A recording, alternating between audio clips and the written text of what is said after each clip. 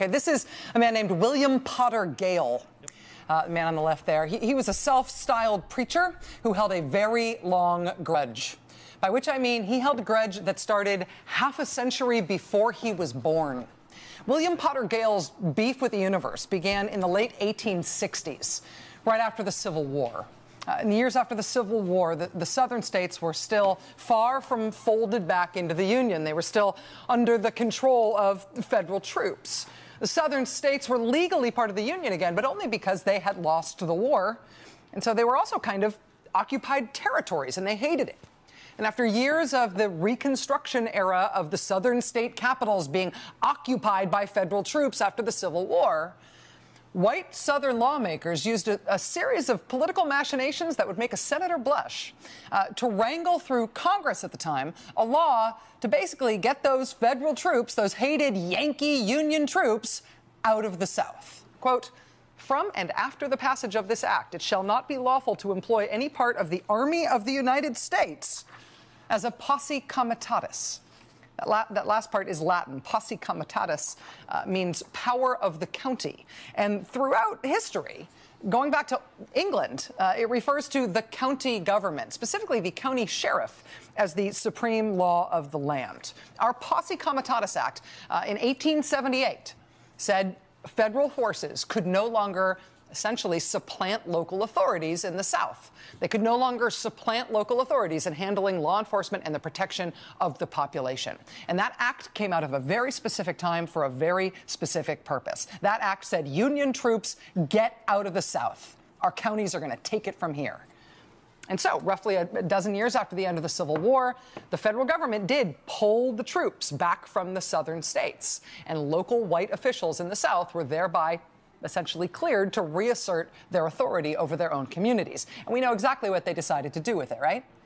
The end of the Reconstruction era led to Jim Crow segregation and the lynchings and the cross burnings and the organized terror campaigns against Black Americans that were used to enforce the Jim Crow rules. The years after Reconstruction were so difficult for our country that a lot of people still argue that the Civil War hadn't really ended in the South. And it went on that way, decade after decade, out of the 19th century and into the 20th century. In 1957, President Eisenhower sent federal troops back into the American South. He sent them so they could stand guard over the integration of Little Rock Central High School in Arkansas. He sent soldiers to make that happen. The U.S. Supreme Court had made integration the law of the land, but it took federal troops to make it the law of Arkansas. By that time, old William Potter Gale, he was already preaching anti-federal government, white supremacist claptrap, which he put under the banner of the Christian identity movement. But that decision by President Eisenhower to send in those troops to Arkansas in 1957, that so enraged William Potter Gale that he decided that he was going to start his own new branch of that movement, and he was going to give it a new name. A writer named Kevin Carey wrote a terrific account of this a while back in the Washington Monthly. William Potter Gale called his new movement Posse Comitatus. He named it after that 1878 law that had forced Union troops out of the Reconstruction South. As Mr. Gale explained his idea, quote, "County sheriffs were the supreme legal law enforcement officers in the land, and county residents had the right to form a posse to enforce the Constitution however they, as sovereign citizens, chose to interpret it. Public officials who interfered," said Gale, "should be hung by the neck at noon." So individuals are sovereign. Only the county sheriff is in charge. The federal government has no authority in this guy's white supremacist world. And yes, his operating theory sounds crazy and fringe, and it was crazy and fringe. But if that was your particular flavor of extremism in, say, the early 1970s, and you didn't think the anti-civil rights, anti-fluoride John Birch Society was extreme enough for you, then you could join William Potter Gale and his radical Posse Comitatus. All through the 1970s, Mr. Gale worked the Farm Belt states specifically, planning chapters and clusters in places like Kansas and Texas. His Texas chapter was founded by this guy, who's named Gordon Call. Before the Posse Comitatus thing ever got going, really, Gordon Call had already announced that he would no longer pay income taxes because he said he was sovereign as a man. He said the government was Satan. And for a long time, it was one thing to be that one lone guy in Texas with that crazy idea, but along comes this good organizer guy with the posse comitatus idea, and all of a sudden, he's a leading member of a movement. This, the sheriff is the only law, way out there, racist Christian identity movement called the posse comitatus. Gordon Call, the guy from Texas, he ended up serving time in prison for not paying his taxes because he didn't believe he had to.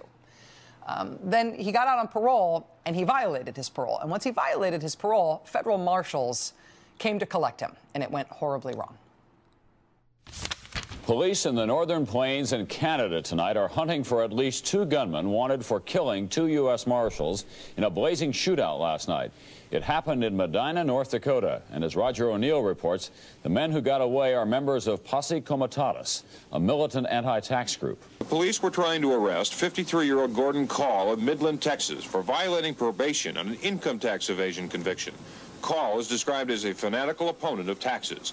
He was formerly a farmer in North Dakota and was attending an anti-tax meeting of farmers at this clinic in Medina. Call, a member of the radical anti-tax group Posse Comitatus, is known to be armed and dangerous. Authorities say in the past, Call has said he would not be taken alive. Gordon Call ended up escaping to Arkansas, and he was killed in a shootout in Arkansas. That was 1983. A little less than a decade later, in 1992, it was a white supremacist in Ruby Ridge, Idaho. He'd sold some sawed-off shotguns to somebody who turned out to be an undercover ATF agent. He ended up going to jail, getting released on bail, not turning up for his trial when federal marshals turned up at his place to say, hey, you got to turn up for your trial. He ended up in a shootout with those federal marshals. His wife and his teenage son and a marshal were all killed. That was Ruby Ridge. Randy Weaver was a member of the Aryan Nations. He'd also bounced around this world of tax protesters and people who considered themselves to be sovereign citizens, direct inheritors of this idea that you are a nation unto yourself, you are sovereign, and no one can tell you what to do except for maybe the sheriff. Today, the people who call themselves sovereign citizens are definitely still around. Their numbers are increasing, according to the people who track these things. One of the most visible signs about them is that they tend to make their own IDs, if they carry them at all. They may not put real license plates on their cars as well, because to them, there is no legitimate state or federal government. And it's silly stuff in a way, but over time, these self-proclaimed sovereign citizens have become pretty violent and therefore pretty scary. In 1993, a farmer named James Nichols contested a speeding ticket in Michigan by claiming that he was a sovereign citizen and thus could not be prosecuted. His brother tried to pull the same thing by paying a debt on a bank that was an institution that he made up and did not exist. His brother was Terry Nichols.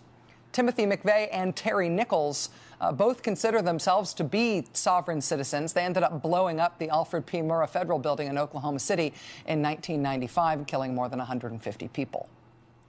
When Timothy McVeigh got pulled over after the Oklahoma City bombing, it was because he was driving a car without license plates, because sovereign citizens don't believe in license plates.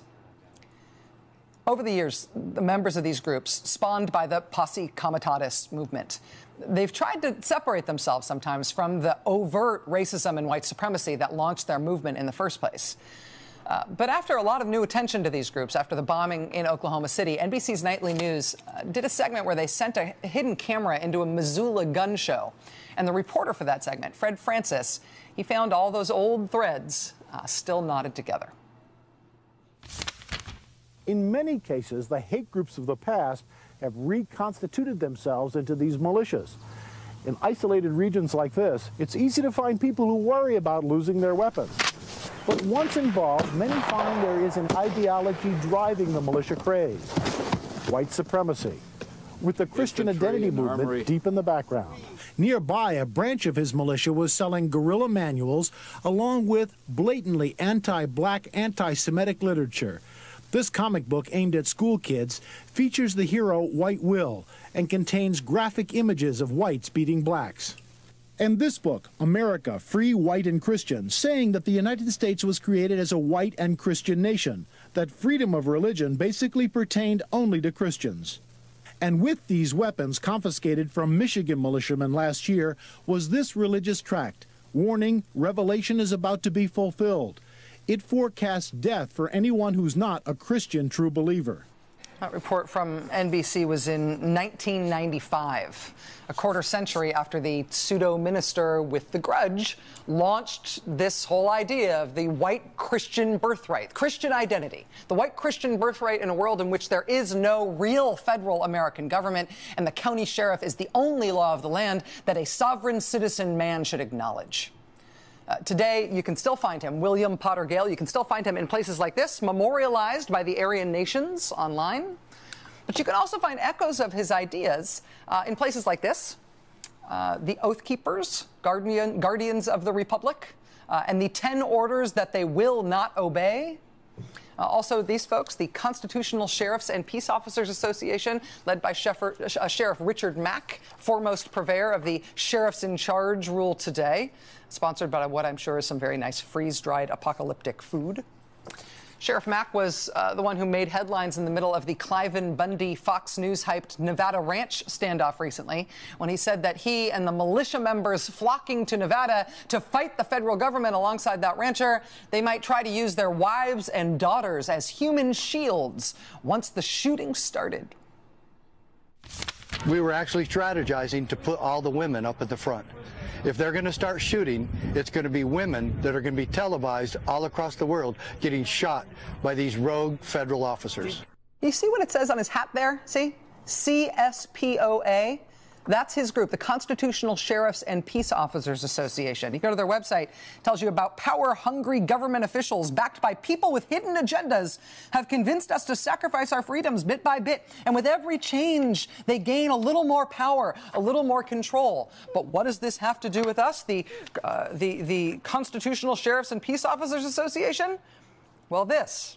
The county sheriff, he says, is the line in the sand. The county sheriff is the one who can say to the feds, beyond these bounds you shall not pass. This is not only within the scope of the sheriff's authority, it is the sheriff's sworn duty.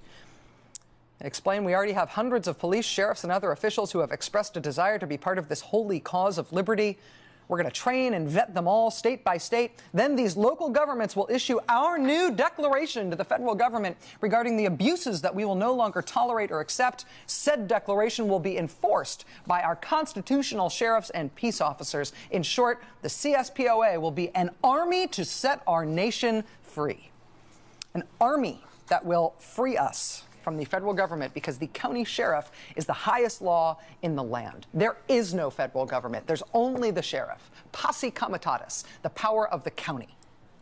This idea that the county sheriff is the highest law in the land and the federal government has no authority, it is a weird idea. But it is an old idea that is directly, in a linear way, directly descendant in this country from the people who came up with this cockamamie argument in the first place in the 1800s. To argue that federal troops shouldn't be allowed into the South to protect black people. When you hear people arguing this weird idea that they don't acknowledge the authority of the federal government, that they only acknowledge the sheriff, there is a really specific place where that idea comes from. What is your response to Harry Reid? I don't have a response for Harry Reid, but I have a response for every sheriff across the United States. Every county sheriff across the United States to disarm the federal bureaucrats. Take the federal United States bureaucrats' guns away. That's my message today. They wanted to show the American people and the world that they had unlimited power, and they had taken over state sovereignty, our Nevada laws, our public lands. All right. Listen, do you think they really have taken it over? I don't think so. They might have took over our Clark County Sheriff, but they never took over we the people, the sovereign people of this nation. We're standing, and we're gonna stand until we take the guns away from those bureaucracies. What would happen if they came in the early morning hours one day to your ranch? Well, first I got to say, Harry, get your army out of Nevada. Get your army away from my ranch and off Clark County public land, and keep it out. And if they come, we'll deal with them tonight. If that's what we got to do, we'll just deal with you. Just when you got guts enough to do it, come on. Well, he also said, Richard Mack, I don't think it would be possible to launch a raid without violence. If they came to arrest you, would you surrender? I went to the proper authorities. Meaning? And I don't believe, there would have to be Clark County Sheriff. If he come to arrest me, I would definitely let him arrest me. All right, let me go. He's the only man in... Go ahead. He's the only man with arresting power in Clark County, Nevada. The Clark County Sheriff is the highest legal authority in the country, if you live in Clark County, Nevada. Fox News Channel, the conservative media broadly, I don't think there's any reason to believe that they have spent all this time hyping and glorifying and romanticizing this rancher in Nevada because he is a posse comitatus guy, because he adheres to this long-standing, bizarre, conspiratorial American fringe belief that the sheriff is the highest legal authority in the country and the federal government doesn't exist. I don't think Fox News has been celebrating him for weeks now, specifically because of that. But somebody should have noticed that the guy kept bringing this stuff up, right? I don't recognize the United States government as even existing. Even in the really far right-wing reaches that have become normal Republican and conservative politics in our country in the last few years, it is not a typical thing to hear somebody say, not that they don't like the federal government or that they wish the federal government was smaller, but that they don't believe the federal government exists. That's weird, right?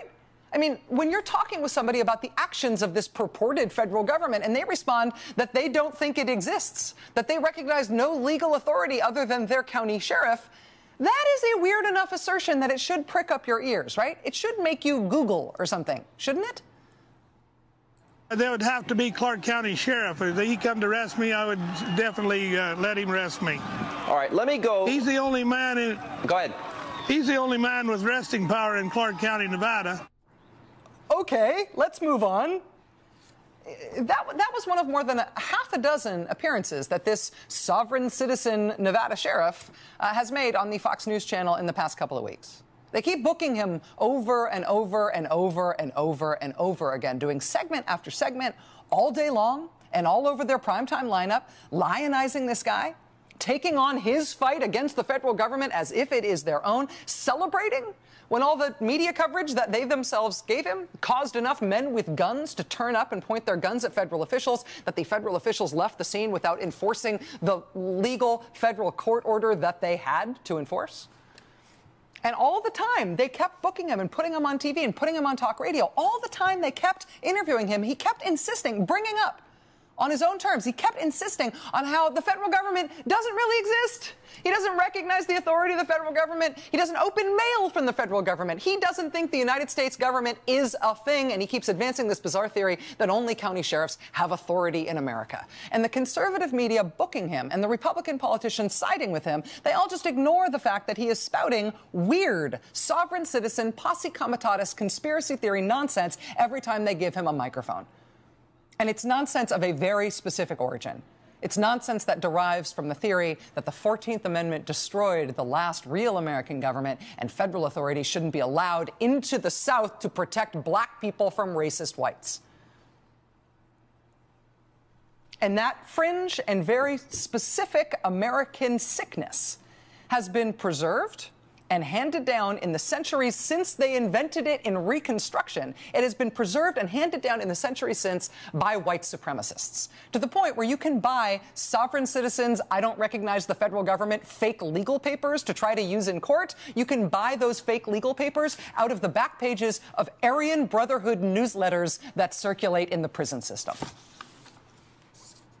Whoever was asleep at the switch at the Fox News channel and in the offices of Senator Rand Paul and Senator Dean Heller and all of these other people who embraced this Nevada guy and who never noticed all the omnipotent sheriff stuff he kept saying. And so they were shocked when he came to this. For the people who were asleep at the switch, why were you? Why didn't you see this coming?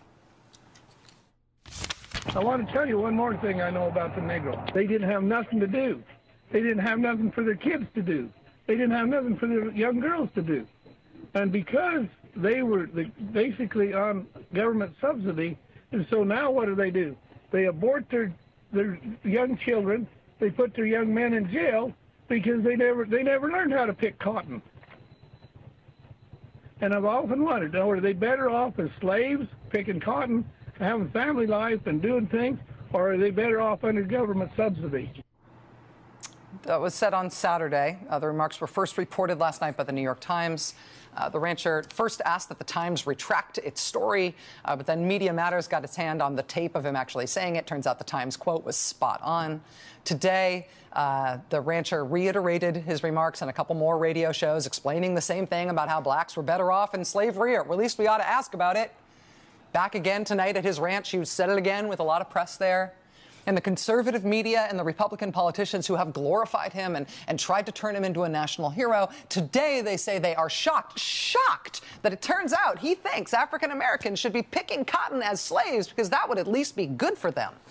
And let us all pray that it is out of ignorance that the National Review comparing him to Gandhi, and the right-wing activists comparing him to Rosa Parks, and the Fox News Channel booking him and his family and over and over and over and over and over again as heroes, and the Republican senator calling his armed supporters pointing guns at federal law enforcement officers patriots. Let us pray that that was happening under a veil of ignorance.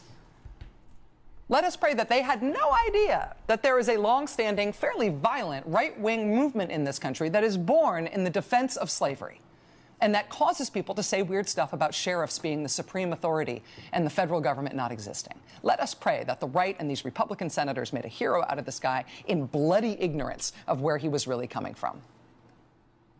But it is a choice as to whether or not you do your homework before you try to mainstream a guy like this. The turn today to, let me tell you another thing I know about the Negro, that was telegraphed way, way, way in advance here. Anybody who chose not to see it coming now has this mess all over themselves.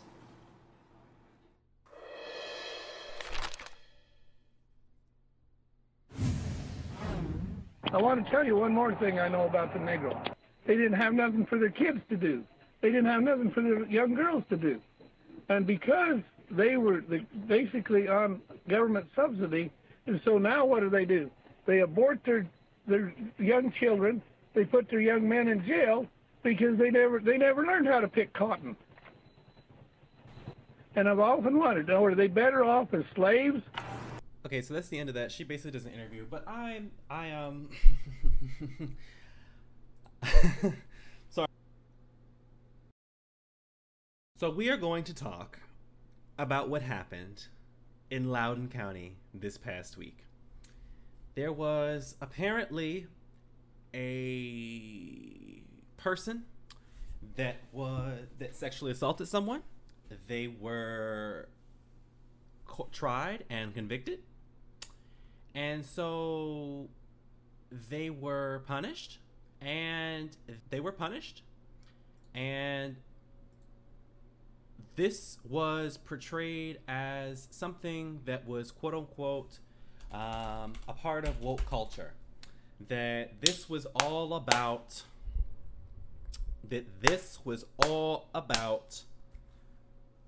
trans people. I'm sorry if I start to yell. I'm gonna get a little worked up about this one.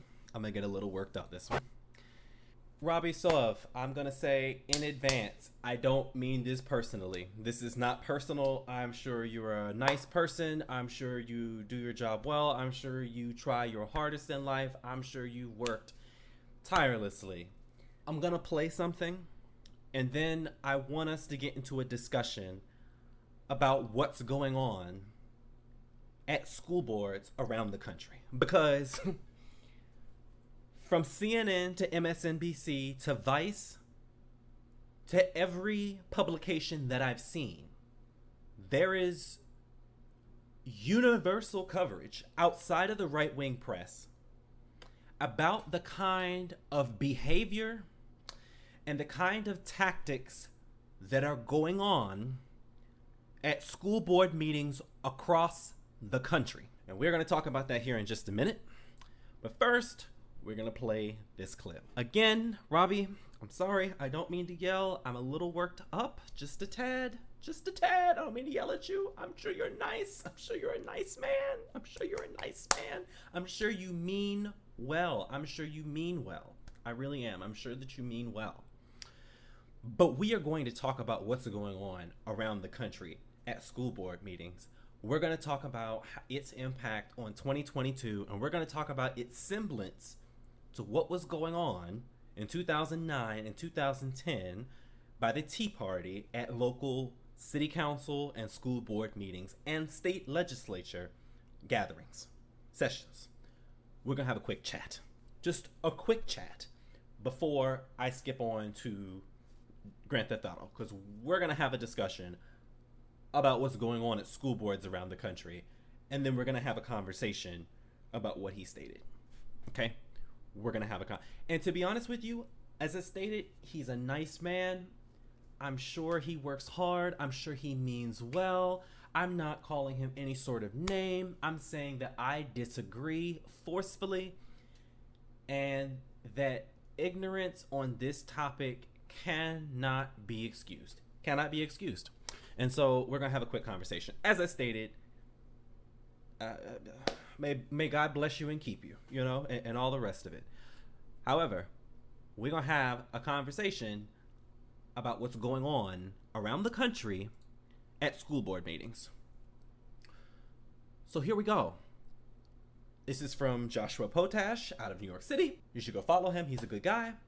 He's an abolitionist, anti-capitalist. He says, quote, "Anti-vaxxers at this Staten Island rally are now talking about burning town halls and schools to the ground and picking up guns. And there's a reason why I played Posse Comitatus, the clip from Rachel Maddow about Posse Comitatus, before I got here. Before I got here. If they're going to push this on the kids without any type of, balance on our end that we're comfortable with, I can guarantee you one thing. Town halls and schools will be fucking burned to the ground. In 1776, nobody went to fucking court. Nobody went to court. Everyone grabbed a gun and they fucking shot at each other. And again, I do not condone violence. I hope we don't get there. But just understand that there are plenty of people that are ready to go there. So I wanna play that clip, and then I wanna play another clip from MSNBC. So we're gonna have a quick chat about what's going on around the country. Mike, we're gonna have a quick chat. Keep that little smug. Okay, I wanna. So we will not comply. All the rest of this stuff, that's legitimate protest, right? Go out there, rah rah rah rah. I don't want masks. I don't want vaccines. I don't want to be told by the government. I don't want my kids going to school being told about public health. We heard about this earlier last week from you can go watch it. It's Hogwatch with Hasanabi. It's called Marjorie Titan Green Isn't Crazy, because I refuse to believe that these people are crazy, because crazy lets people off the hook. As a person who's often called crazy, I'll take it. But you know what? These people, they're not crazy. They are ideologically driven. They are fed and foddered by the right wing, the vast right wing news machine, educated by millionaires and billionaires who fund right wing organizations and news outlets, propaganda outlets throughout the United States. And to be honest with you, much of this can be laid at the feet of government for not keeping the confidence of the American people, for the American people being able to be told by a political party for decades now that the federal government has no right in order to enforce any sort of law for the public good. There's no conversation to be had, and that this is, and that somehow we should all be excused from the mandates that the federal government has, from the power of the federal government to be able to enforce the general welfare clause of the United States Constitution. It is a forceful argument against the general welfare clause. And this, along with eliminating the fairness doctrine, this, along with the vast right-wing news machine, along with Fox News and Mark Levin and Tucker Carlson and Sagar and Jetty and Ben Shapiro and Louder with Crowder, all of the right-wing loudmouths that have been spewing this nonsense for years. To not trust the federal government. To not trust the federal government. And I want to enforce this idea that with the internet, with the Republican Party and right-wing press consistently telling people not to trust the news, don't listen to the government, make up your own solutions to your problems, there are consequences for that, and we're going to go into that. But I want to go back to this point about Rachel Maddow. She said it years ago, and I'm going to repeat it again. I remember her literally in my head as she says it out loud. She says, quote, "For the rest of us, there's another part of accountability here that has nothing to do with foreign relations and intelligence. It has to do with our own intelligence as a nation and what the consequences are for all of us of a conservative movement that has now spent a full generation telling people, telling Americans to not trust the actual news and to instead invent their own conservative version of it. And they did that." I'm going to read it one more time as soon as I play this clip. And everybody's taking notes, buddy. Keep that little smug. Yeah. We know who you are. We know who you are. You can leave freely, but we will find you, and we know who you are. You will never be allowed in public again. You will never be allowed. You'll never let it be allowed in public again. I'm going to play that clip one more time. Bad place in hell. And everybody's taking notes, buddy. Keep that little smug. Yeah. We know who you are. We know who you are. You can leave freely, but we will find you, and we know who you are. You'll never be allowed in public again. You will never be allowed. You'll never let it be allowed in public again. And so I'm gonna read this one more time. For the rest of us, there's another part of accountability here that has nothing to do with foreign relations and intelligence. It has to do with our own intelligence as a nation and what the consequences are for all of us of a conservative movement that has now spent a full generation telling people, telling Americans to not trust the actual news and instead to invent their own conservative version of it. And they did that. So we're going to listen to what Robby has to say in full, and then we're going to discuss, okay? And I'm gonna play these again for all of us so that we have an understanding of what it is that he is defending. Okay, before you obfuscate this point, I am going to say, like I said on Twitter but a few minutes ago, just like Pete Buttigieg and the rest of these narcs in the Biden administration, these freaking drug warriors, these narcs, not even anything happening to them. They're just going out of their way to be able to use the power of the federal government against their enemies. And it was telegraphed because Joe Biden is a drug warrior, always has been a drug warrior, always was a drug warrior. Doesn't matter who his son is. It doesn't matter that it's hypocritical or that it's hypocrisy. What it matters is that they are going to use the U.S. federal government as a battering ram against their political opponents. Transportation Secretary Pete Buttigieg said no-fly list should be on the table for unruly passengers. Okay, all right. So first off, a no-fly list, in order so we understand what that is, that was created in the aftermath of the 9/11 terror attacks. That was created as a way to be able to blacklist Americans who are U.S. citizens from being able to fly in planes. No, it shouldn't exist. Glenn Greenwald is right. Glenn Greenwald is right. It shouldn't exist, period. It shouldn't exist under any circumstances.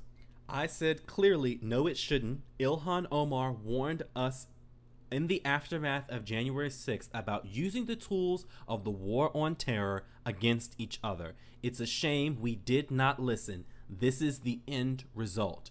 Along with this, there is also another result that comes along with this, that the Attorney General has decided to go about referring people to the FBI is a problem. However, I will add an addendum to that, and we will have a discussion afterward. Do I agree that everyday people should be referred to the FBI for investigation. They should have a file on hand because they decided that they wanted to go about protesting, saying they don't like masks, they don't like mandates, they don't want to have vaccines, they don't want their kids to be vaccinated, and all the rest of this stuff. If that's what you want to do, okay, fine. You want to protest. However, that is not what is happening around the country. And so we're going to have a quick conversation about what's going on around the country.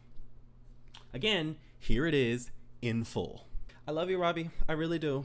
I love you, Robby. And may the Lord bless you and keep you. Questioning from the Senate Judiciary Committee on a number of subjects, including his recent memo that instructed national law enforcement agencies to coordinate with local school boards and look out for unruly parents at public meetings. That memo followed a plea from the National School Board Association for Merrick Garland to do something about parental fury, which the association described as potentially, quote, domestic terrorism. Now, many parents are understandably upset about being treated like criminals for daring to speak up at school board meetings, and Senate Republicans have let Garland have it.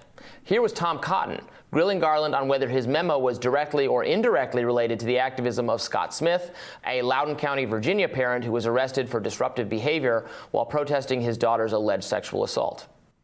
Senator, anyone whose child was raped is the most horrific crime I can imagine, and is certainly entitled and protected by the First Amendment to protest to their school board about this. But he was cited by the School Board Association as a domestic terrorist, which we now know that letter and those reports were the basis for your. Senator, this is that's wrong. Shameful, Judge. This is shameful.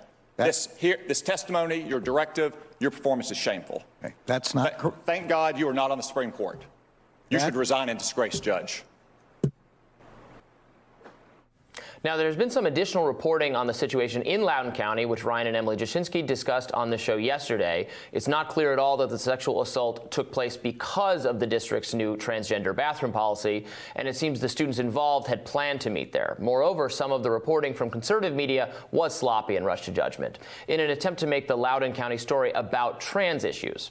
But what is true is that a sexual assault was committed by one student against another. The assailant was convicted. The father of the victim was angry. He was arrested for his behavior at a school board meeting, and that incident, parent Scott Smith getting mad at the meeting, was cited by the National School Board Association in its demands for federal involvement. It was one of the news stories that appeared in the footnotes. The association has now... So I want to make it clear. So he just stated what was accurate. The National School Board Association has cited this man as a request to the federal government for assistance in investigating people who go about making threats. People like the gentleman who tell people, I know who you are, and you won't be allowed out in public anymore. Shouting in his face with a group of people around a car against a school board meeting. And we're going to play back one more time what Tom Cotton says. And I can assure you, we are going to go in about the FBI and about Josh Hawley and about Ted Cruz and about Tom Cotton. We're definitely going to talk about the FBI and what was occurring earlier this year with Tom Cotton, Josh Hawley, and Ted Cruz. So we're going to talk about that. As I said, we're going to have a quick conversation. We're again going to listen to this in full, in context. Daughter's alleged sexual assault. Senator, anyone whose child was raped is the most horrific crime I can imagine, and is certainly entitled and protected by the First Amendment to protest to their school board about this. But he was cited by the School Board Association as a domestic terrorist, which we now know that letter and those reports were the basis for your. Senator, this is that's wrong. Shameful, Judge. This is shameful. This testimony, your directive, your performance is shameful. Okay, that's not. Thank God you are not on the Supreme Court. You should resign in disgrace, Judge. So I am going to play back one more time because I know that Tom Cotton is hoping that you don't realize that he has conflated these 2 points. That Merrick Garland and the Justice Department, along with Joe Biden's administration, has referred to many people as quote-unquote domestic terrorists. And there was a law, there was memorandums put out by the Biden administration earlier this year, perhaps not law, but executive directives that were given by the federal government, by Joe Biden, to designate quote-unquote extremist organizations as domestic terrorists and to direct the Department of Justice along with the other appendages of the federal government to go after left and right-wing extremists. Those who are considered anti-capitalist, those who would consider themselves socialist, communists like myself, are considered quote-unquote domestic terrorists under the eyes of the Biden administration. It was talked about in the YDSA NCCC co-chair leader up at UVA, University of Virginia in Charlottesville earlier this year. You should listen to that episode because we talk about Joe Biden and the way that he designates socialists and anti-capitalists as extremists. But we're going to talk again. I want to bring this point home. Tom Cotton is hoping that he will conflate these two things, the National School Board Association memo, and then on top of that, the actual memo that came out, the memorandum that came out from the Justice Department, headed by Attorney General Merrick Garland. Vote Mark Herring. And I'm joking. Vote how you want. I want to be clear about this. We're going to go back one more time, and we're going to listen to what he just said. Protected by the First Amendment to protest to their school board about this. But he was cited by the School Board Association as a domestic terrorist, which we now know that letter and those reports were the basis for your... He was not cited as a domestic terrorist. He was not cited as a domestic terrorist by the National School Board Association. The National School Board Association does not designate people domestic terrorists. That is a function of the federal government, particularly post 9/11.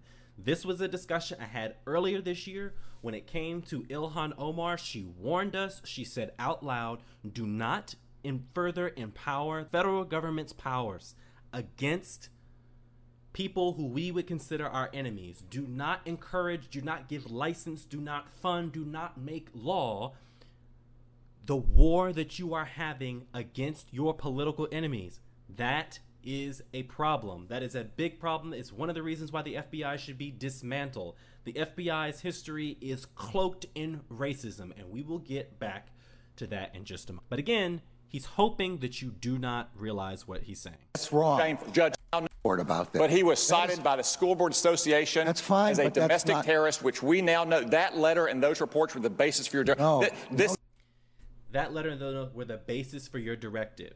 He was never referred to as a domestic terrorist by the School Board Association. That came out of the Biden administration. That came from the directive from the Justice Department. That had nothing to do with the National School Board Association. He is conflating those 2 points. He is hoping that you will not realize it. But again, we're going to get to the FBI and law breaking when we talk about January 6th and Ted Cruz and Josh Hawley and Tom Cotton. We're going to get back to that. Senator, this is that's wrong. Shameful. Judge, this is shameful. This testimony, your directive, your performance is shameful. Okay. That's not correct. Thank God you are not on the Supreme Court. You should resign in disgrace, Judge. Now, there's been some additional reporting on the situation in Loudoun County, which Ryan and Emily Jashinsky discussed on the show yesterday. It's not clear at all that the sexual assault took place because of the district's new transgender bathroom policy, and it seems the students involved had planned to meet there. Moreover, some of the reporting from conservative media... This man says out loud, we got to listen to this one more time, because we're going to talk about homophobia and transphobia today. We're going to talk about that. Because after we're done talking about Robby and his point, we're not going to talk about Robby. We're going to talk about what Robby was saying, the point he was making. Again, Robby is a nice man. I'm sure he's kind. I'm sure he's generous. I'm sure he's smart. He works hard. I'm sure he believes what he's saying and he's earnest. I'm sure he's nice. I'm sure he tithes at church and feeds the homeless and houses the homeless and feeds the hungry. You know what I'm saying? I'm sure. That's got nothing to do with what's coming out of his mouth on a national television show about issues regarding violence around the United States and right-wing organizations, about what's going on at local school boards We're going to listen to what Robby says one more time. Now, there's been some additional reporting on the situation in Loudoun County, which Ryan and Emily Jashinsky discussed on the show yesterday. It's not clear at all that the sexual assault took place because of the district's new transgender bathroom policy, and it seems the students involved had planned to meet there. Moreover, some of the reporting from conservative media was sloppy and rushed to judgment. So let me make this clear. This man says out loud in public that this is not clear that this was caused by policy to allow people who are trans, that they identify with a gender differently than the sex that they were assigned at birth, the gender that they were assumed to be. He states that it is not clear if this sexual assault is tied to allowing trans people to use the bathroom with the right sticker next to it. We are going to have that discussion. That is outrageous. There is no tie between sexual assault and trans people, outside of the fact that trans people are exponentially, overwhelmingly more likely to be sexually assaulted as a trans person. The average life expectancy for a black trans woman is 35 years old. Is 35 years old.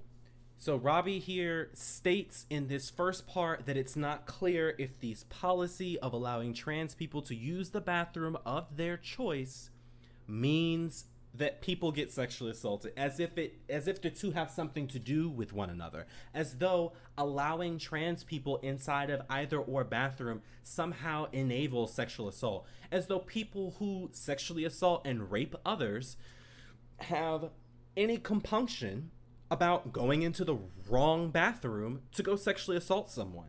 This was supposed to be as far as we understand, a consensual session, whatever is going on. This is madness. We're gonna go into this in an attempt to make the Loudoun County story about trans issues. But what is true is that a sexual assault was committed by one student against another. The assailant was convicted. The father of the victim was angry. He was arrested for his behavior at a school board meeting, and that incident, parent Scott Smith getting mad at the meeting, was cited by the National School Board Association in its demands for federal involvement. It was one of... Did they label him a domestic terrorist? They did not label him as a domestic terrorist. Is that right? Because we all heard, right? We all heard with our own ears just a few moments ago. I played it 3 times. In full what Tom Cotton said, which is that the National School Board Association designated this man as a domestic terrorist, cited him to the DOJ, and that is the reason why we have this directive from the federal government. And that is what's going on. First off, that is not true. And number 2, what Robby just stated in reference to the fact that trans people being allowed in bathrooms means that is somehow true. That is also not true. So we're going to keep pushing on this. Of the news stories that appeared in the footnotes, the association has now disavowed the letter that they wrote. In a subsequent memorandum issued late last week, the NSBA wrote that, quote, "There was no justification for some of the language included in that letter. We deeply value not only the work of local school boards that make important contributions within our communities, but also the voices of parents who should and must continue to be heard when it comes to decisions about their children's education, health, and safety." But what Cotton prompted Garland to admit was that this now disavowed letter is in all likelihood precisely what caused the AG to issue his own memo calling for FBI involvement with meddlesome school board meetings. And since that is the case, Cotton and other senators are absolutely right to castigate Garland for involving federal law enforcement at the behest of a school board association that really screwed up. Here was Josh Hawley making the same demand. So let me make this clear. So because the National School Board Association decided to recant what they had stated before, that they stated that somehow they had used the wrong language, that somehow that makes it relevant, somehow we've conflated the two, that somehow Merrick Garland saying there should be FBI involvement along with what's going on inside of school board meetings, is somehow the fault of the National School Board Association is not true. We're going to keep moving. That the AG resign. Let me ask you about this. Several of my Democrat colleagues have today, just today in this hearing, multiple times have compared parents who show up at school board meetings, like Mr. Smith here, have compared them to criminal rioters.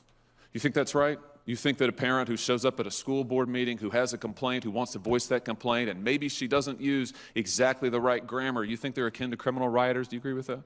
I do not, and I do not remember any senator here making that comparison. Oh, really? These people are just like the folks who came here on January 6th and in the riot at the Capitol? I don't think they were referring to the picture that you're showing there. Well, I certainly would hope not, but they were referring to parents who go to school board meetings. Mr. Smith is a parent who went to a school board meeting. I'll leave it at this, General Garland. You have weaponized the FBI and the Department of Justice. Your U.S. attorneys are now collecting and cataloging all the ways that they might prosecute parents like Mr. Smith because they want to be involved in their children's education and they want to have a say in their elected officials. It's wrong. It is unprecedented, to my knowledge, in the history of this country, and I call on you to resign. And you know what? He's absolutely right. It is completely and totally unprecedented in the history of this country for mobs of people to descend upon school board meetings and call for people to be arrested. Now, I want to listen to what Tom Cotton said one more time. Ted Cruz also grilled Garland, noting that many of the school board incidents that had involving federal law enforcement at the behest of a school board association that really screwed up. Here was Josh Hawley making the same demand that the AG resign. Let me ask you about this. Several of my Democrat colleagues have today, just today in this hearing, multiple times have compared parents who show up at school board meetings, like Mr. Smith here, have compared them to criminal rioters.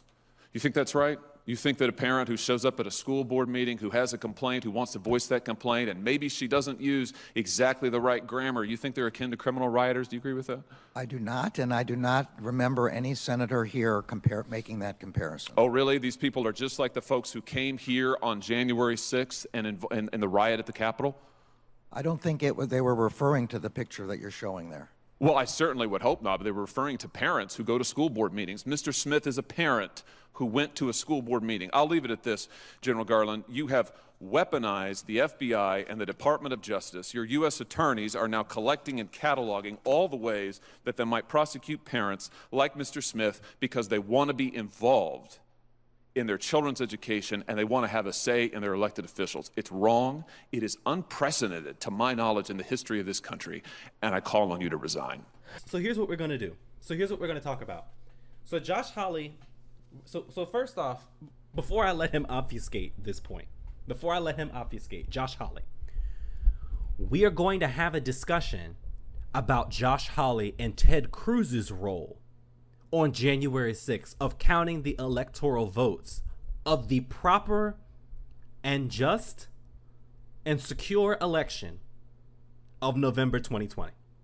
We're going to have a discussion about what Josh Hawley and Ted Cruz were up to and other members of the Republican caucus were up to in the days and weeks and months and the hours, and the days and weeks and months leading up to and the hours of the day of January 6th. We're going to have a discussion about what Josh Hawley was doing on January 6th. This young man, Josh Hawley, senator from Missouri, gets up and states out loud that somehow, some way, that for some reason, in his mind, parents, because the thing is, what they try to do is they try to cloak this in liberal elitism. They try to cloak this in these smart people are trying to come after you because they think that you're dumb, because they think that what you think is dumb and that your life is a lie and that we've lied to you and all the rest of this, right? This is what he has directed. This is what he has started. This is what he started. This is what he started with. This young man gets up and says that somehow that these people who mob local school board meetings in order so they can go about saying that we should shoot each other and that they hope things don't get violent, but they're ready if they do. These are the people, and there are many in our country, who get up and state to school board members in their cars as they're driving away, supposedly about vaccine and mask mandates and public school health policy, to tell school board members, I know who you are, you'll never be allowed in public again. I need to be clear about this. I need to be clear about this. I need to be 100% clear about this. Josh Hawley, say it again. Meetings. Mr. Smith is a parent who went to a school board meeting. I'll leave it at this, General Garland. You have weaponized the FBI and the Department of Justice. Your U.S. attorneys are now collecting and cataloging all the ways that they might prosecute parents like Mr. Smith because they want to be involved in their children's education and they want to have a say in their elected officials. It's wrong. It is unprecedented, to my knowledge, in the history of this country, and I call on you to resign. There's a bad place in hell, and everybody's taking notes, buddy. Keep that little smug. Yeah. We know who you are. We know who you are. You can leave freely, but we will find you, and we know who you are. He said, listen to that again. He said, we will find you. We know who you are. You can leave freely, but we will find you, and we know who you are. You will never be allowed in public again. You will never be allowed. You'll never let it be allowed. We know who you are, and we will find you. Okay, we're gonna play it. We're going to listen to the rest of what Robby has to say in regards to a parent who got mad about their kid being sexually assaulted in the school. Okay, someone gets pissed off about the fact that their kid or anyone that they know was sexually assaulted. That is completely and totally legitimate. Okay, it depends on what the guy did, but if he's just up shouting and he's like, you know, even if he's like, you know, tearing up stuff and whatnot, let him go, man. He's a dad. He's pissed about his kid being raped and he's not happy about it. Okay, and that's perfectly his right to not be happy about it. And to be honest with you, man, let him go. We don't need to toss that guy in jail. He doesn't need an arrest record. He's just mad. He's a therapist, and also some way he needs a therapist, and so does his entire family. They need psychiatrists. They need help in order so that their kid can be able to get over it. We are going to finish. That is what Josh Hawley and Tom Cotton are trying to use as a front to defend their actual supporters, people like them. And for those of you at home, the pick up the guns, in 1776, we didn't go to a courthouse, we picked up guns and started shooting each other. He stated started shooting each other. Started shooting each other. And we are going to get back to that point about shooting each other, because that was not what the American Revolution was about. We did not shoot, quote unquote, each other. We fought the British government, the British Empire, in order to expel them from the country because we were declaring independence. We did not shoot each other. But that is what this guy has learned from American history. That is what he's been taught. That is the basis on which he is making his argument, and it is a fundamental current in the organization of this meeting. So we're going to continue to listen to what Robby has to say. Was also grilled Garland, noting that many of the school board incidents that had worried federal officials so much were clearly nonviolent. So let's watch that. During this hearing, I counted 20 incidents cited. Of the 20, 15 on their face are nonviolent. They involve things like insults. They involve a Nazi salute. That's one of the examples. My God, a parent did a Nazi salute at a school board because he thought the policies were oppressive. General Garland is doing a Nazi salute at an elected official. Is that protected by the First Amendment? Yes, it is. Okay. Once again, Ted Cruz has the nerve, the gall, the nerve on Ted Cruz and Josh Hawley to talk about FBI involvement and to talk about criminal rioters while sitting in front of the Senate Judiciary Committee. What? We're going to talk about what Josh Hawley and Ted Cruz were up to on January 6th. And we're going to talk about how, for the rest of us, there are consequences for a conservative movement that have told people to not trust the actual news and instead invent their own conservative version of it. Go ahead, Robby. So let's watch that. During this hearing, I counted 20 incidents cited. Of the 20, 15 on their face are nonviolent. They involve things like insults. They involve a Nazi salute.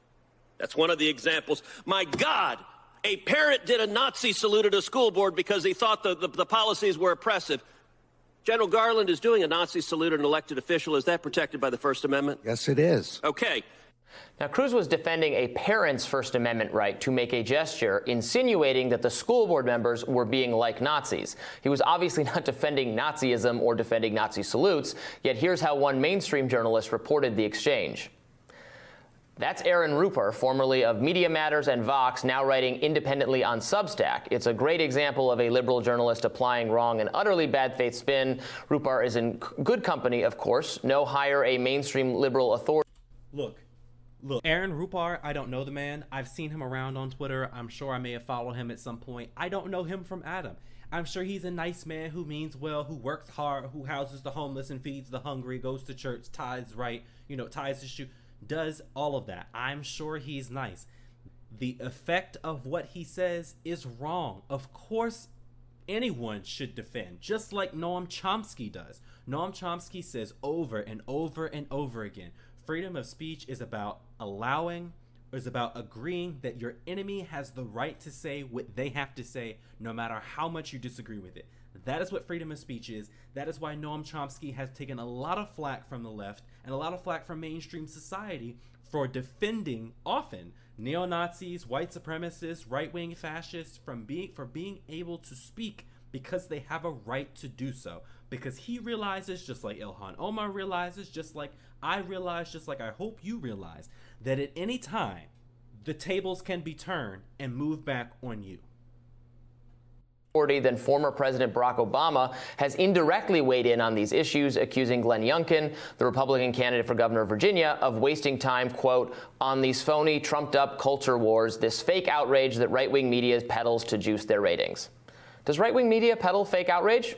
Undoubtedly, all the time. So does the mainstream media, progressive media, social media, of course. But let's set that aside for a moment. The issue of unaccountable public school systems hiding what's really going on from parents and then begging the feds for help when they finally face some scrutiny, that's real.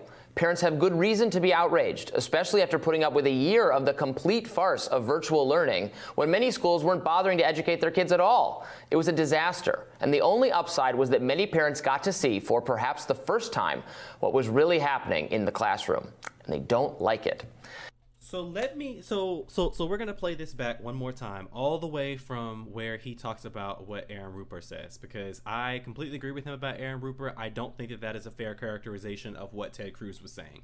I don't like Ted Cruz. I think Ted Cruz is a weasel. Ted Cruz and I have I don't know this man. He's probably not aware of me, but I have had my eye on Ted Cruz for quite some time. Ever since in the early 2010s, when him and his father were getting up there. Him and his father are having a town hall somewhere, and his father gets up and explains how he escaped from Cuba and about how Jesus Christ had basically anointed his son to run for Senate and that we should all be Christian warriors too. That's what he was stating. Look, I have an issue with Ted Cruz, but that is not what he was saying. He was defending the right of someone to speak. However, once again, this is all done in the cloak of I'm defending the regular guy, the local yokel who's showing up upset about their child's education. We're going to, again, listen to what Robby has to say in full, uninterrupted. Of course, no higher a mainstream liberal authority than former President Barack Obama has indirectly weighed in on these issues, accusing Glenn Youngkin, the Republican candidate for governor of Virginia, of wasting time, quote, on these phony, trumped-up culture wars, this fake outrage that right-wing media peddles to juice their ratings. Does right-wing media peddle fake outrage? Undoubtedly, all the time. So does the mainstream media, progressive media, social media, of course. But let's set that aside for a moment. The issue of unaccountable public school systems hiding what's really going on from parents and then begging the feds for help when they finally face some scrutiny, that's real. Parents have good reason to be outraged, especially after putting up with a year of the complete farce of virtual learning when many schools weren't bothering to educate their kids at all. It was a disaster, and the only upside was that many parents got to see, for perhaps the first time, what was really happening in the classroom, and they don't like it. Before he obfuscates this point, I want to make clear that this young man is stating that somehow the last year, now look, we can set aside what the U.S. federal government and the local state government's response to COVID in terms of education was. That we can set aside. I'm not here to debate that today. Yes, I think it was appalling. Yes, I think it failed an entire generation. But you want to know what else fails generations? You want to know what else fails children? Charter schools, magnet schools, redistricting, take white flight. That's what ruins redlining, modern day redlining. That's what ruins children's education. Poverty is what ruins children's education. Food insecurity is what ruins kids' education. Lack of access to public services is what ruins kids' education. Because the conditions inside their dormitories are the conditions inside their minds, are the conditions inside the classrooms. When it comes to Howard University, when it comes to regular school, the conditions inside the home are the conditions inside the mind, are the conditions inside the classroom for learning. You know what really hurts people? So-called school choice. That people, libertarians, and I believe he may consider himself to be a libertarian. I don't know. He is analogous to that field of right-wingery. Okay? God bless his heart. God bless you, Robby. Once again, I love you dearly, brother. I love you dearly. This is not personal. It's not personal. He states out loud clearly that somehow this is all representative of what's going on inside the school board. And somehow he wraps up early, because you remember he mentioned that. You heard him say that earlier, right? I mean, I played it twice. You heard him mention the fact that we don't know, it's not clear if allowing trans people inside of bathrooms that they identify with, the little sign next to the bathroom, somehow encourages sexual assault or somehow produces higher rates of it or something to that effect. That is so beyond not true. That is so transphobic. That is so homophobic. That is so disgusting to even begin to bring that up. But as I said, I'm not simply going to assume that he means harm by it. I'm going to assume that either he misspoke, he's ignorant, or maybe he just has a view of the world where trans people being allowed to enter the bathrooms that they assign themselves with somehow means that people are going to be sexually assaulted. Listen. You know, I think it's just so wrong, the kind of framing that many in the media have taken about this, like, oh, it's so weird that parents could possibly be really upset and a little unruly about what's been going on. And I don't agree with all of the concerns that parents have shared, but the education system failed your average parent in a massive, massive, massive way during the pandemic. One of the most disappointing performances of any kind of thing that any function our government does, and they're as citizens, they're speaking up about that, and it's the other side is acting like that's crazy, that they're mad. And no one on quote and we've already listened to what we have to listen to. What he said what he said. I played it enough times. Robby got his statement. Robby has probably talked more in this podcast than I have. Okay, again, Robby, this is not personal. I don't hate you, man. As I said, I'm sure you house the homeless and feed the hungry and heal the blind. I'm sure you do. But that is not the point. The kind of argument that you have furthered is a problem for me, because it legitimates people like this who show up to school board meetings and talk about shooting one another.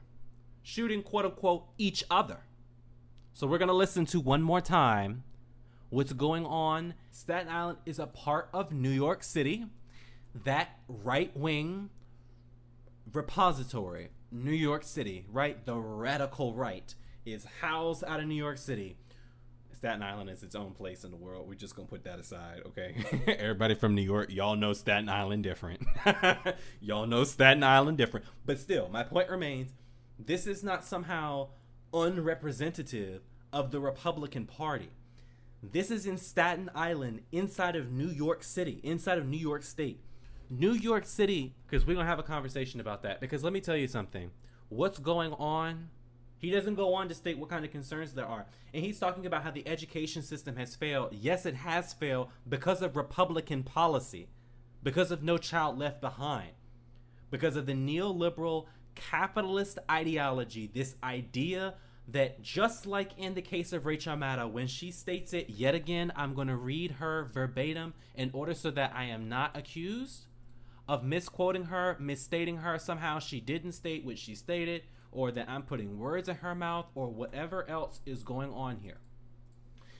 Quote, for the rest of us, there's another part of accountability here that has nothing to do with foreign relations and intelligence. It has to do with our own intelligence as a nation and what the consequences are for all of us of a conservative movement that has now spent a full generation telling Americans not to trust the actual news and to instead invent their own conservative version of it. And they did that.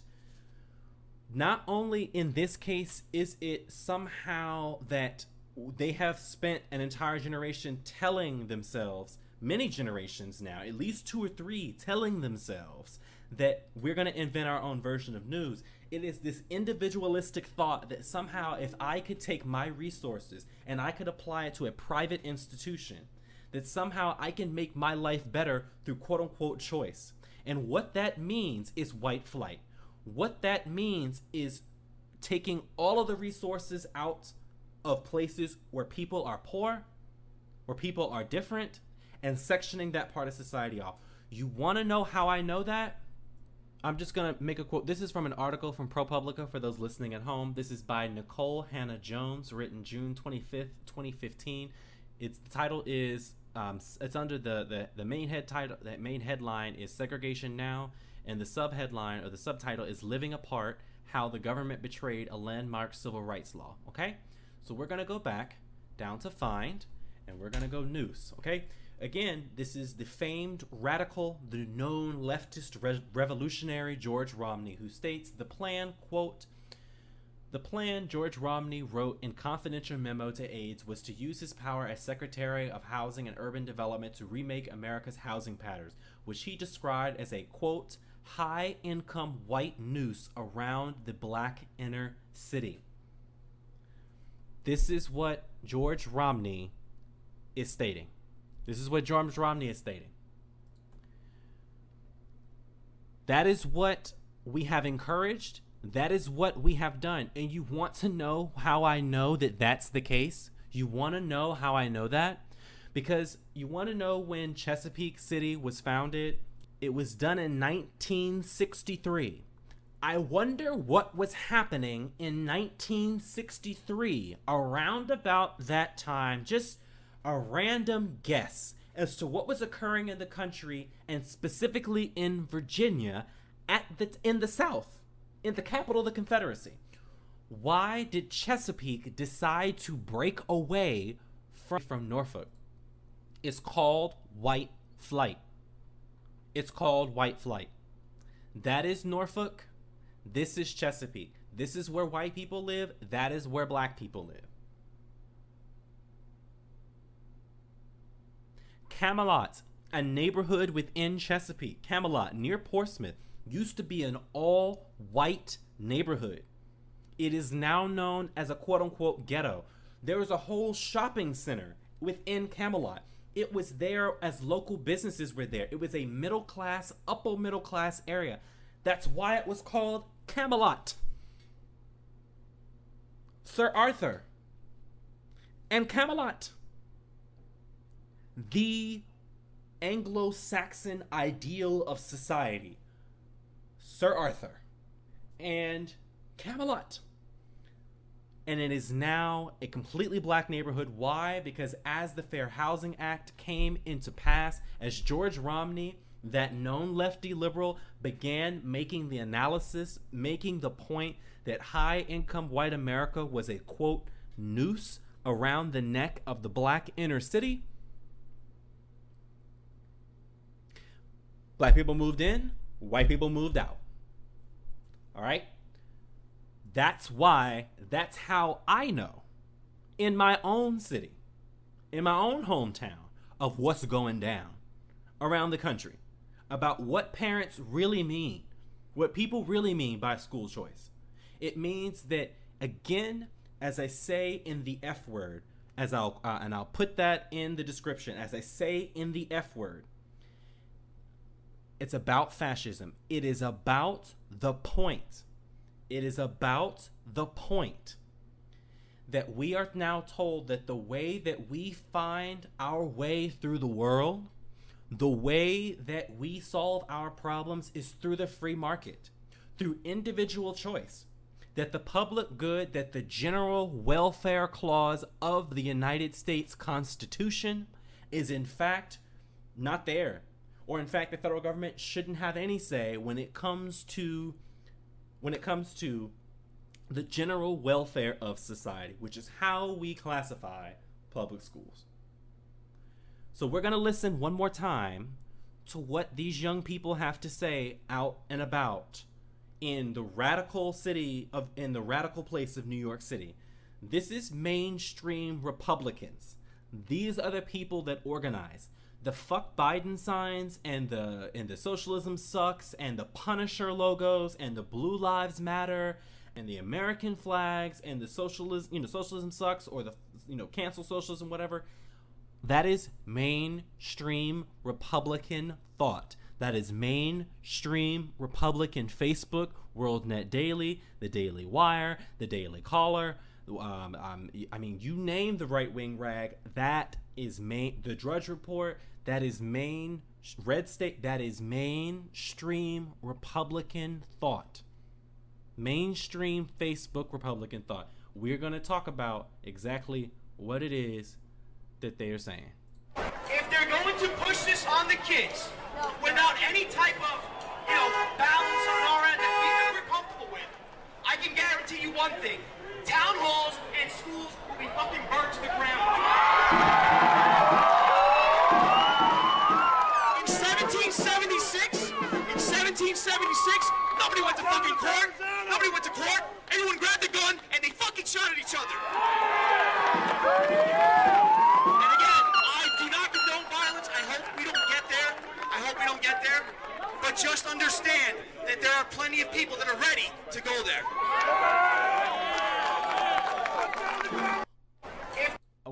We're going to listen to it one more time. They're going to push this on the kids without any type of, balance on our end that we're comfortable with. I can guarantee you one thing. Town halls and schools will be fucking burned to the ground. In 1776, nobody went to fucking court. Nobody went to court. Everyone grabbed a gun and they fucking shot at each other. And again, I do not condone violence. I hope we don't get there. But just understand that there are plenty of people that are ready to go there. This man states out in public. So before we get into him obfuscating, it's not even an obfuscation. Him just outright lying about what happened in 1776, which actually it really started in 1775, but we'll get to that. About the Civil War within the British Empire, or as we know it, the Revolutionary War. About how the United States declared independence. We're going to get to how he conflated history in a second. However, what we are first going to get to is what he states out loud, which in this first section is this. If they're going to push this on the kids without any type of, balance on our end that we're comfortable with, I can guarantee you one thing. Town halls and schools will be fucking burned to the ground.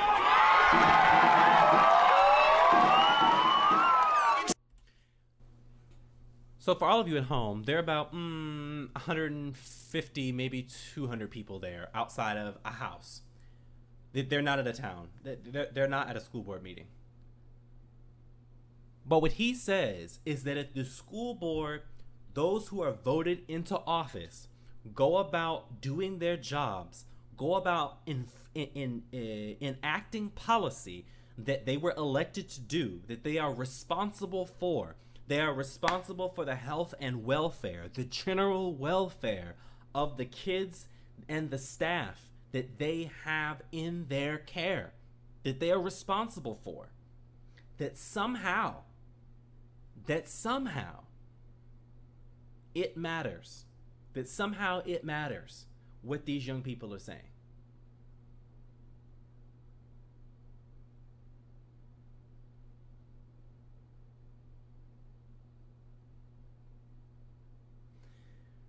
That somehow, if they were to enforce that, we should burn it to the ground. That somehow we should burn city council meetings, school board meetings to the ground. That's what he said. You heard it twice, 3 times now. That's what he said verbatim. So I can't be accused of taking it out of context. 1776? In 1776, nobody went to fucking court. Nobody went to court. Everyone grabbed a gun and they fucking shot at each other. So before I let him get away with this little lie about history, which I'm kind of a history buff myself. I'm a fan of history, okay? And I don't even have to be a fan of history to know what the fact that Americans did not pick up guns and start fighting each other. Americans picked up guns and started fighting the British. The people of the United States of America decided that they no longer wanted to be ruled by the British Empire at its peak. They no longer wanted to be under its rule. That was the decision that they made. We did not start fighting each other. We did not pick up guns instead of going to a courthouse and started shooting each other. That is not what happened in the Revolutionary War. That's not what happened. In doing so, he calls for violence. And again, I do not condone violence. I hope we don't get there. But just understand that there are plenty of people that are ready to go there. He says, just understand that there are people ready to go there. Once again, as I stated before, the Second Amendment is about deputizing everyday citizens with guns to go around and making their own justice.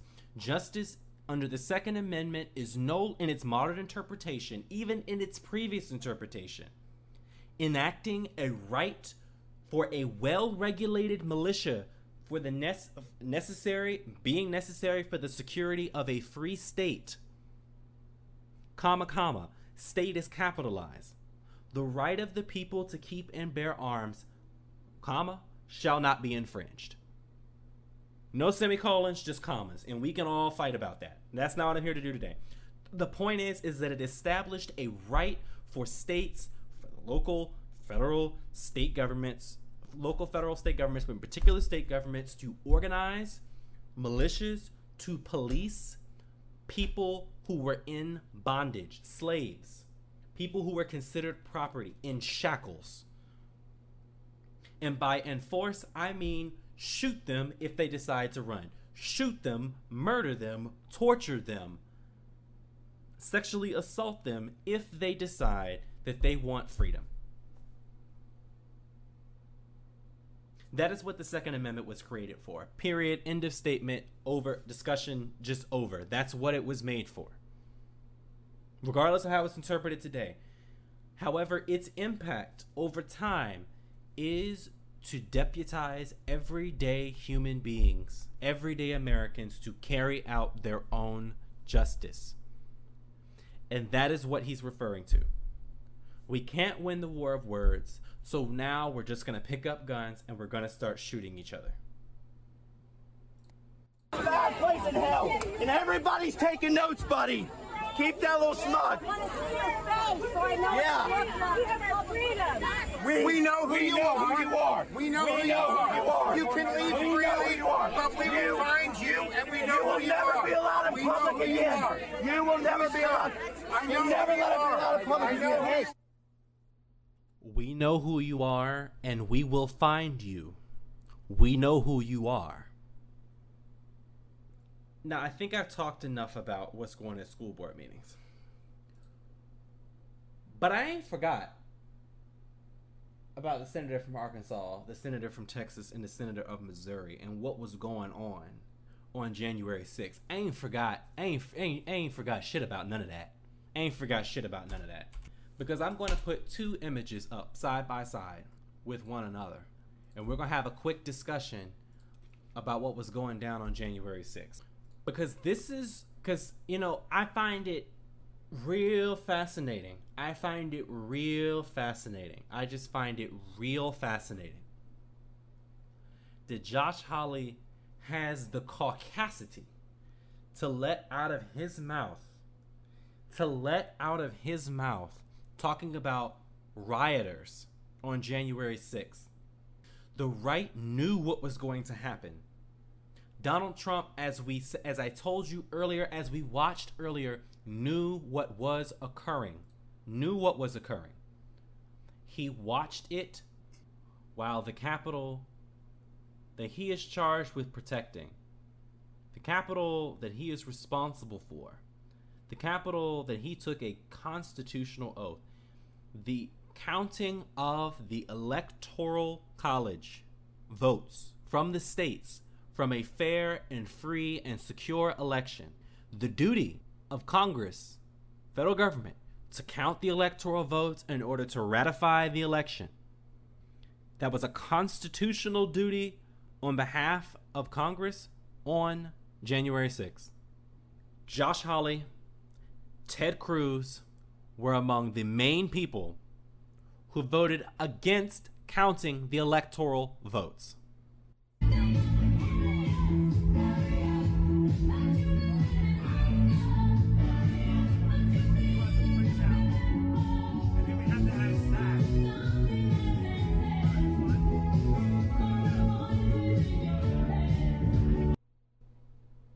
This is the President of the United States watching as his crowd mobs the Capitol, swarms the Capitol. This is what Donald Trump was doing while he is sworn to uphold and protect the United States Constitution in all of it in its entirety. He's sworn to do so. And what was Josh Hawley doing? Raising his fist to people who not only rushed the congressional building, not only broke glass and property, but literally planted bombs and fired automatic rifles into the Capitol building. Because that's what the good senator from Missouri was up to. Supporting, encouraging, identifying with those people on January 6th. That's what he was doing. Now, whether or not Josh Hawley had personal knowledge of what was likely to happen, I don't know. I'm not inside his head. I don't know what was in his press briefings. I don't know what was said between him and his staff in the months, weeks, hours leading up to January 6th. I don't know. Right? I can't make that allegation here with any sort of certainty. I don't know. But what I do know is that the effect of what he did here and the effect of his vote to not ratify the Electoral College votes legitimated what these people came here to do. It legitimated Donald Trump's big lie about an election that was stolen from him, about an election that he called Georgia officials about, trying to get them to stop counting the votes. This lie that was the basis for the January 6th insurrection at the Capitol. Because as I stated, I don't know whether or not Josh Hawley had personal knowledge of what was going on. I don't know. I'm not inside his head. I didn't read his press briefings or his briefings on the days, weeks, months, hours leading up to the January 6th insurrection. I don't know. But I can tell you that Alexandria Ocasio-Cortez, in her account of what happened on January 6th, stated clearly that at least on the Democratic side of the House of Representatives, that it was well known that there was violence expected on January 6th. And that she specifically, along with other members of Congress, needed to watch out. And that is the movement. These are the people. These are the people who did that. That's what Josh Hawley did. And, that's what Josh Hawley was up to. And is he sorry? Is he sorry even after all of it? Yup, he sure isn't. Because you want to know what? There's an article out in the Washington Post saying very clearly, GOP Senator Hawley says he does not regret raising fist to pro-Trump supporters. They were not pro-Trump. They were pro usurping the federal government. And here's an article by Jordan Carney on May 4th of 2021, stating here, Senator Josh Hawley, Senator Republican from Missouri, who led efforts to challenge the 2020 election results in Congress, on Tuesday defended his fist pump to protesters outside of the Capitol on January 6th. Quote, this is Josh Hawley speaking, quote, that was as I was entering the House chamber of the morning of the 6th. Hawley told the Washington Post Live, quote, those were demonstrators who were out on the plaza on the far end of the plaza standing behind barricades waving American flags, end quote. Beginning the quote again, quote, some of them were calling, so I gestured toward them, he added. They had every right to be there when I walked by that particular group of folks who were standing there peacefully behind police barricades. That's what Josh Hawley was up to on January 6th. Ted Cruz. We're going to see what Ted Cruz was up to on January 6th. Ted Cruz voted against counting the Electoral College votes. We're going to see Josh Hawley, Ted Cruz, Tommy Tuberville, John Kennedy, Clyde Hill Smith. Ted Cruz and Josh Hawley were among the main people who objected to the counting of the electoral votes of a free and fair election. Let me be clear. The Constitution to which they are sworn to uphold and defend, to legislate in the name of, they voted against the constitutional process of counting the electoral votes. They encouraged, they legitimated, and they incited this kind of action. For those of you at home who are not able to see, I would encourage you to Google January 6th noose, Noose. They built a gallows with a noose for members of Congress that they intended to go in and arrest and perhaps murder. Because the first places that they went was looking for Nancy Pelosi and Chuck Schumer. They made a beeline straight for their offices, went looking for AOC, went looking for Ayanna Pressley, went looking for Rashida Tlaib, went looking for Ilhan Omar. That's who they were looking for. And who suffers as a result of that? Of this noose? Who suffers as a result of the propaganda that comes out of the right wing about legitimating these so-called protests? Of people coming up to people's cars saying, I know who you are, and that I'm going to find out where you live?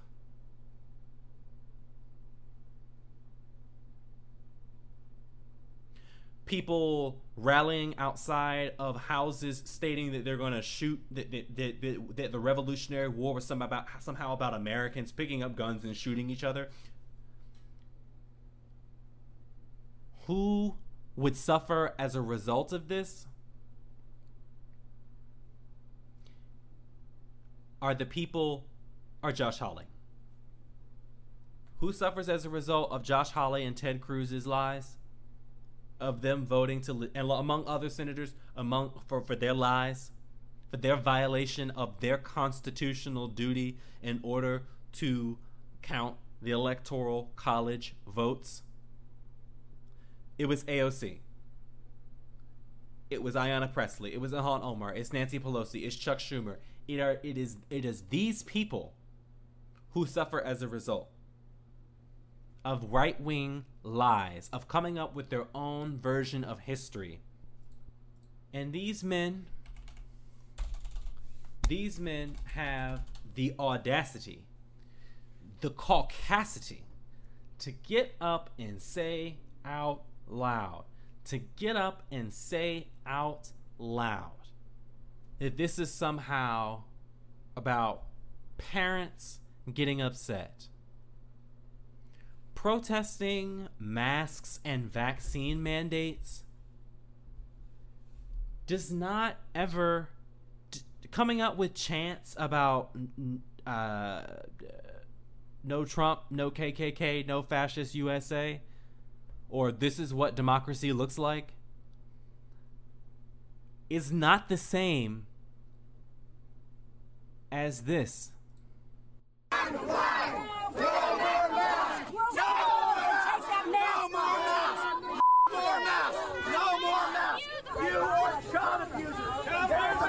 You guys, there's a bad place in hell, and everybody's taking notes, buddy.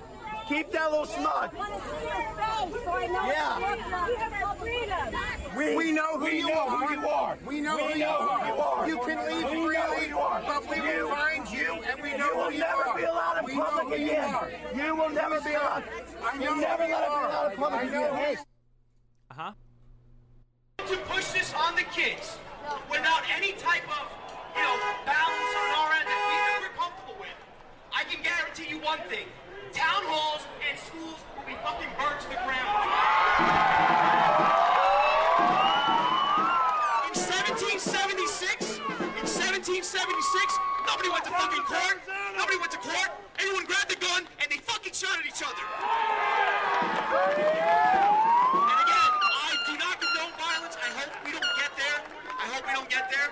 But just understand that there are plenty of people that are ready to go there. If they're going to push this on the... Okay. So, again, this is not about, in all respect to Robby Soave, this is not about Robby Soave, about him personally. This is about transphobia and homophobia. That's what this is about. That's why this matters. Because instead of because the right-wing press is once again going to get away with not only conflating things and hoping that you forget that they've conflated them, like Tom Cotton did, like Aaron Rupert did, like Josh Hawley did. They are hoping that they can conflate it in order so that they can achieve a political goal. That's what they're doing.